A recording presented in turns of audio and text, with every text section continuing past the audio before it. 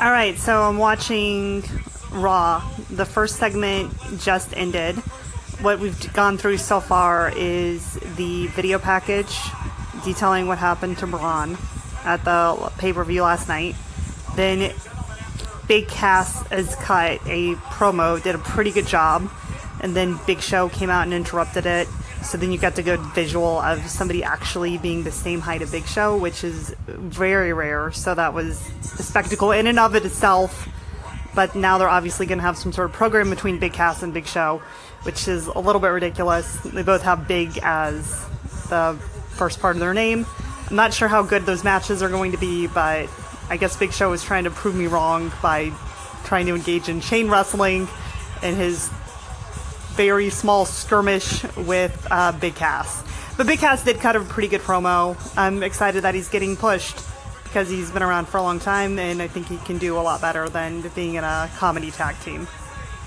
And now it's the first commercial, so I'm going to try to fast forward, and I'll catch up with you in the next segment. So this next segment finished the Finn versus Elias match. It was pretty competitive. Finn does end up winning. At some point in the match, Elias slammed Finn's arm on the apron, and then so he was selling this epic injury to his arm for the rest of the match. It was pretty amusing because he does the Bullet Club taunt where he pretends to shoot you. And he usually does it every other time I've seen it. He's done it with both arms, but this time because of that shoulder injury he was selling, he only did it with one. So it was a pretty nice touch. I was excited to see him win. It seems like Booker is really hyping up Elias and even Corey in the match, who has been pretty dedicated to hating Elias, was talking about what a great competitor he was. So maybe they're going to do something even bigger with him. His match with Finn was incredibly competitive, and it used to be that Finn used to be, unstoppable. He was the first Universal Champion. I guess they're going to do a lot with him. I'm not exactly sure where Finn's going at this point. He's kind of been cast aside. I'm not even sure if he's going to be near the main event for a long, long time. So it's kind of sad for Finn, but he kind of got injured at the wrong time. And then at the very end of the segment, Matt Hardy is kind of sneaking up on Finn Balor. It was kind of strange, but he was just out there for his match or segment or talking segment. I'm not exactly sure what's going to happen. Is it ended with them in the ring? And so I'll see you at the next segment. So the last match ended an incredibly shocking fashion with Bullet Club winning, which I did not see coming. So it's actually leading me to believe they might really be doing the broken gimmick since they referenced it so many times, and it seems like they're taking the Hardys to like their lowest point, which is even more compounded by what happened in the next segment. But how this match ended is just the Magic Killer, which seems to me kind of funny because it's this blatant double team move that is how they win every match. I guess it's just how tag teams have always done it, but it's just kind of funny. They used to at the very least, you would try to have your own singles finishers, but they just have this one double team finisher. So they do Magic Killer from Bullet Club on Matt. Jeff Hardy's trying to get over to him, but he's a little bit too late and can't break up the pin.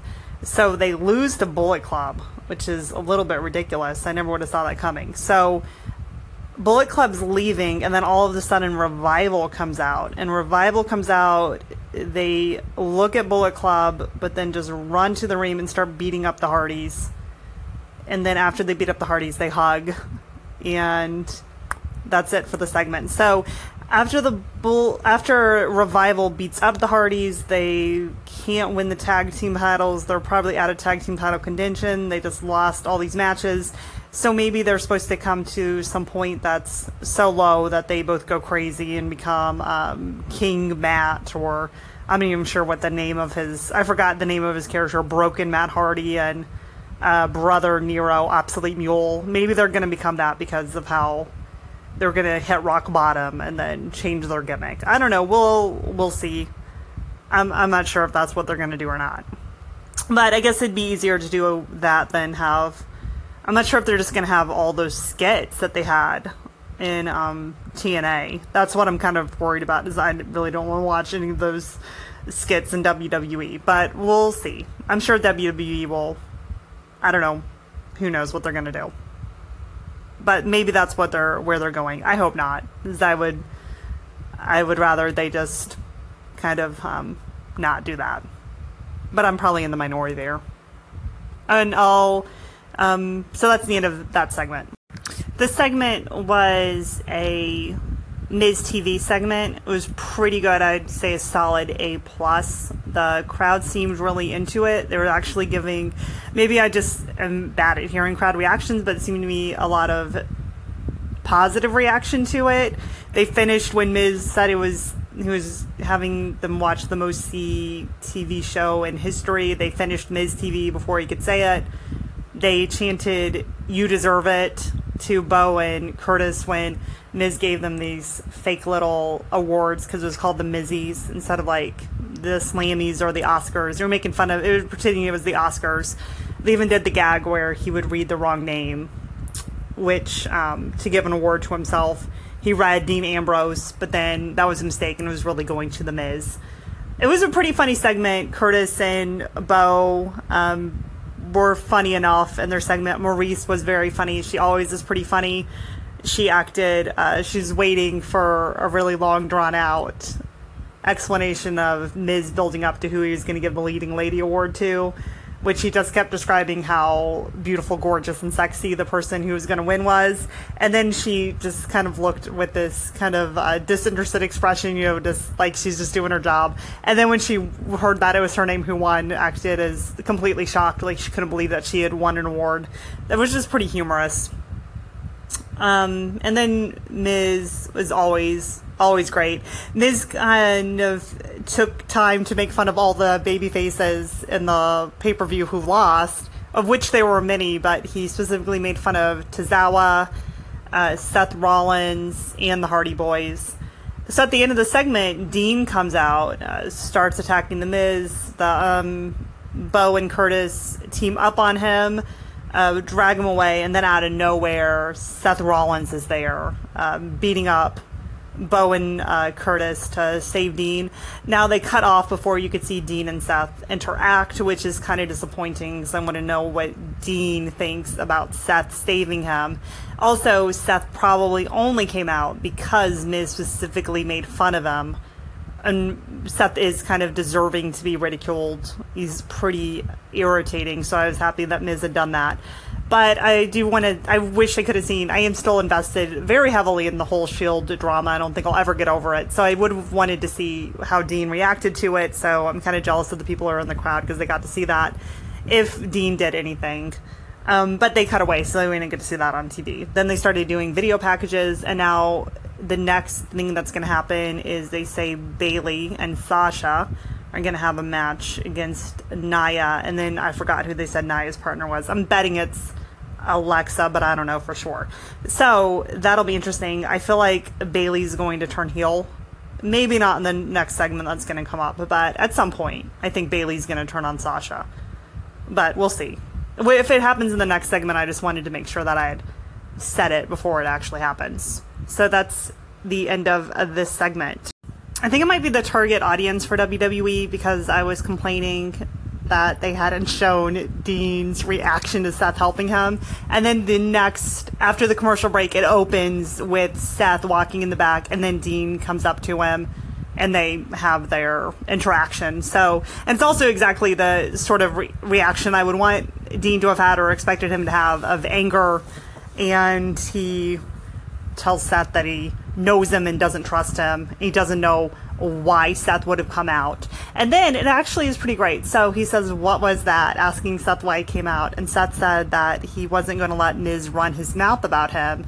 And for a second, I think that maybe I'm reading too much into it, but I think that the guy who plays Dean Ambrose, I have no idea what his real name is, but he is such a good actor, because I feel like for a moment he was hurt, because Seth immediately says that the reason he came out was because Miz had insulted him, which is, obviously why he had come out. But he could have at least pretended that he had come out to help Dean. So he doesn't even pretend for a second. He doesn't even give the courtesy of lying to say that he had come out because Dean was getting attacked by 3 people. He says that he came out to protect his reputation, which Dean ridicules him because he says that he has this good reputation to protect now, which Seth doesn't actually have a good reputation. He's done nothing to merit being a face at all. He's still very heelish, and really, by all rights, should be a heel. I'm not exactly sure in what world he's a face other than he's attacking heels at the moment. But Dean has a great reaction to it. It's an amazing performance. I loved everything about it. He literally says a line, "There ain't going to be no Shield reunion," to massive boos. But it's great. That's exactly how Dean should feel. Was thrilled with the segment. I loved it.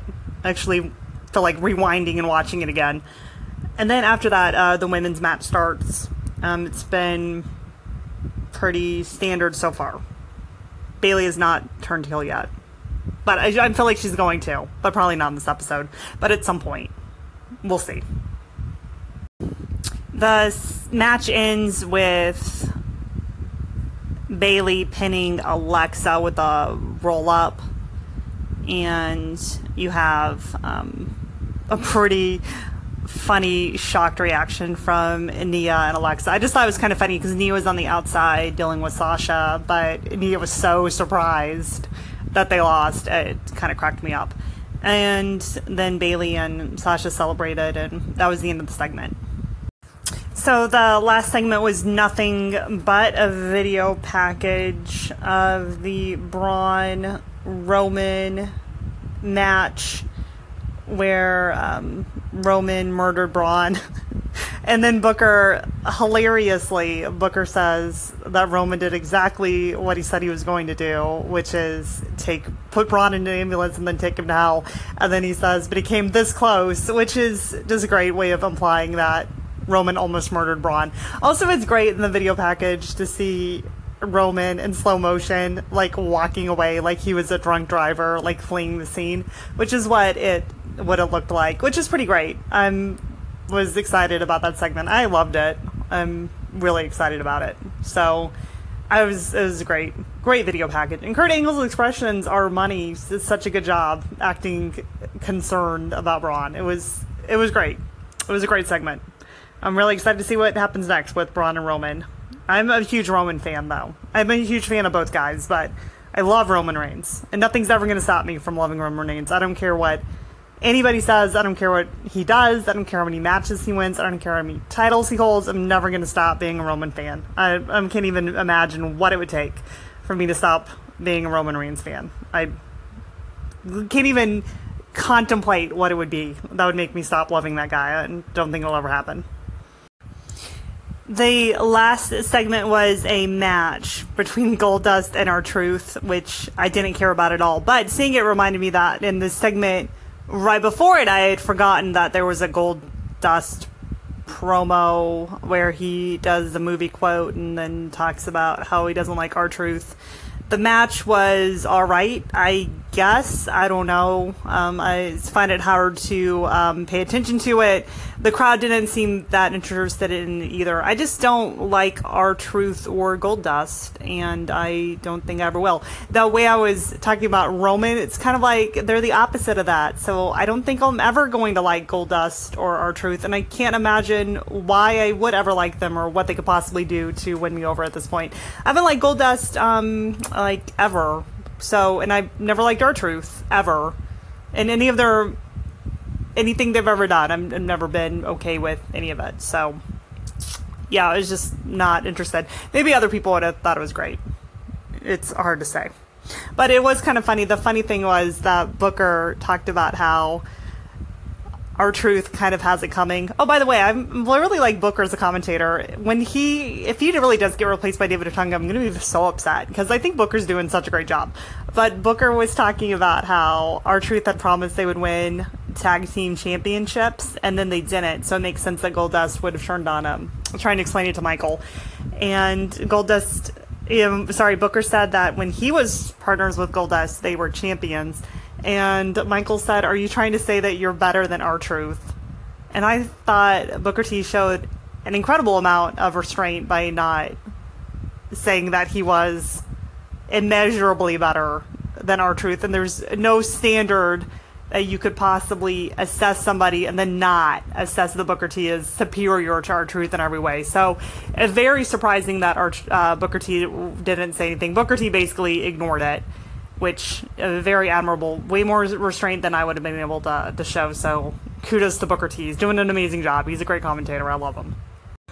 So the last segment was Kurt Angle coming out to give an update on Braun, which is that he doesn't have an update on Braun. So that's kind of sad. I hope he's okay. Poor Braun Strowman.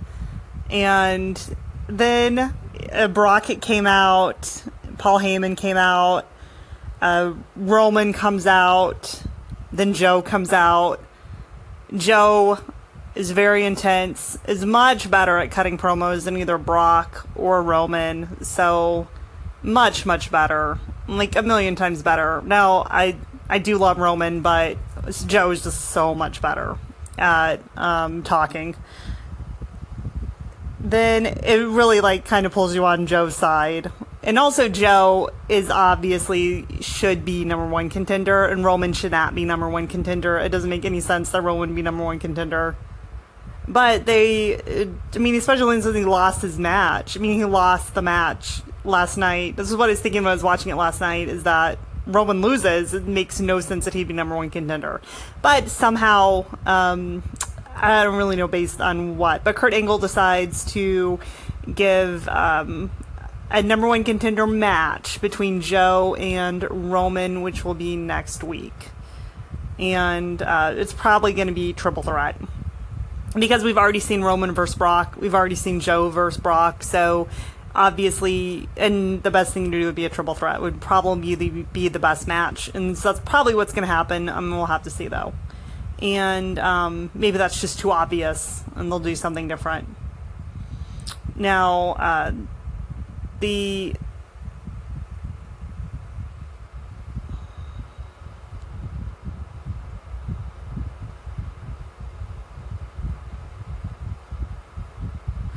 trying to think. I think I'm forgetting something that else happened on the segment, but I guess not. I guess it was just this number one contendership and the announcement for next week. Oh, this is what I forgot. So at the end of it, Corey gets a text and unexpectedly leaves, confusing Booker and Michael. So they're going to continue the Kurt Angle texting thing. I think that they also made a reference to it. Paul Heyman told Kurt Angle that he has personal problems over the text and wants Kurt Angle just to deal with that. Also, Paul Heyman said that he wasn't there for a WWE creative meeting, which I thought was kind of a strange thing to say. I don't understand why. I guess creative maybe is the technical term for it, but I think it was kind of strange that you would call it creative meeting when you're under the pretense that you're booking a match or you're trying to create a match. I guess create a match. I don't know. I just thought it was kind of funny that it called it creative. Like, if it's real, then what would you be creating, Paul? Like, you're the character, so why would you be referencing creative? I don't know. Okay, that was all my thoughts on that segment. So the last segment begins with Kurt Angle nearly in tears over the text, the mysterious text that only Corey also knows about, because Corey's receiving the same text. It's kind of like Pretty Little Liars, but less confusing. Then makes more sense and shorter, so it'll be better. I guess they're ending the storyline next week. Kurt Angle said he's going to go public, which is kind of ridiculous, because if you've decided to go public, why wouldn't you just do it right away? Why wait till next week? But I don't know, maybe there'll be an explanation for it, who knows. So they're going to announce next week the secret. And then there was a cruiserweight match, tag match, that's in progress at the commercial break. It's Tozawa and Cedric versus Noam and Neville. Tozawa's doing a pretty good job. It's pretty good wrestling And then there's storylines involved with everybody, so it's pretty good. I don't watch 205 Live. I have been hard enough time keeping up with Raw and SmackDown, so I haven't watched 205 Live. It's probably good. I wish I had more time to watch it, or it was more convenient to watch. It's kind of hard to watch things when they're just on the network. It's just another step. I mean, if it was just on normal TV, I might be able to watch it more, but I haven't figured out how to make that a part of my life yet. And now I'm so behind, I would feel like I would want to catch up. And so that's a lot of work. So I guess it's unfeasible. I wouldn't be able to catch up at any point. I guess I should just start watching it if I wanted to, but it's a lot of work. The Cruiserweight match ends with Tozawa pinning Neville. So has justification for the title shot. And Titus is now just a full-fledged babyface, which I was kind of surprised by. That was kind of an effortless move to be from a heel to a face, so that was pretty good work. It was surprising. I didn't think Titus had it in him. But yeah, the crowd was pretty happy that Tozawa won, and Titus did a good job celebrating with him and Cedric, and that was the end of the segment. The last segment was pretty uneventful. It was a promo or an interview with Seth and Charlie Caruso, and then he just said he was going to get revenge on Bray Wyatt for Bray Wyatt putting his thumb in his eye at the match last night, and then Bray Wyatt cut a promo saying that Seth's sins would never be forgiven because of his betrayal, and that he took the best parts of Seth Rollins last night, and all that's left is sin and regret, which is pretty classic. And then Bray came out, and that was the end of the segment. So the last two segments were the Bray-Seth match, was a pretty good match. Bray ends up winning, which is a pretty big relief, as I'm excited to see Seth Rollins lose. And then at the end of the match, Miz, Bo, and Curtis come out, and they surround the ring Nexus style, which is, I'm sure other people did it before Nexus, but I always think of Nexus when I see it. So they surround the ring, then come in and start attacking Seth, and then at that point you're just waiting around for Dean to finally come out and rescue him, and he does. And then Dean's acting crazy and grabs a chair and beats up Miz with the chair. And then it just kind of fades away, and you don't get to see Seth. You get to see Seth just being surprised, but you don't see Seth and Dean interact.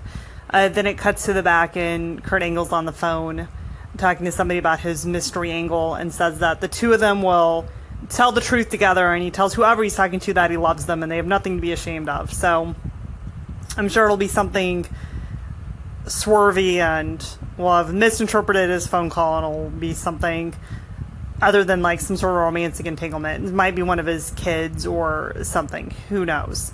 I'm not going to spend any energy trying to guess what the mystery angle is for Kurt Angle. I have no idea. And I'm not even really that interested. Maybe the reveal will change my mind. Right now, I don't really care.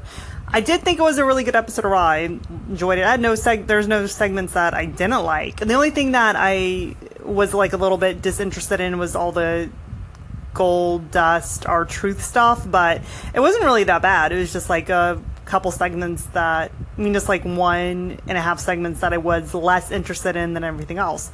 But other than that, it was really good. I mean, the Cruiserweight match was really good. The Seth Bray match was really good. There weren't actually that many matches on the show, really. I mean, the women's match was fine, and like I really liked a lot of the segments. Especially all the Dean Seth stuff was really great. I loved the Miz segments, all the Dean Seth stuff, and I liked the Roman, Joe, and Brock segment a lot. So I liked it all. It was pretty good. And of course, the video package for Braun. And I just sad that Braun wasn't on the show. I was hoping he would show up, but I guess he is trying to get medical care from some sort of like Black Alley veterinarian or something, since he wouldn't go to the Royal Hospital, according to the show. But it was a good episode of Raw.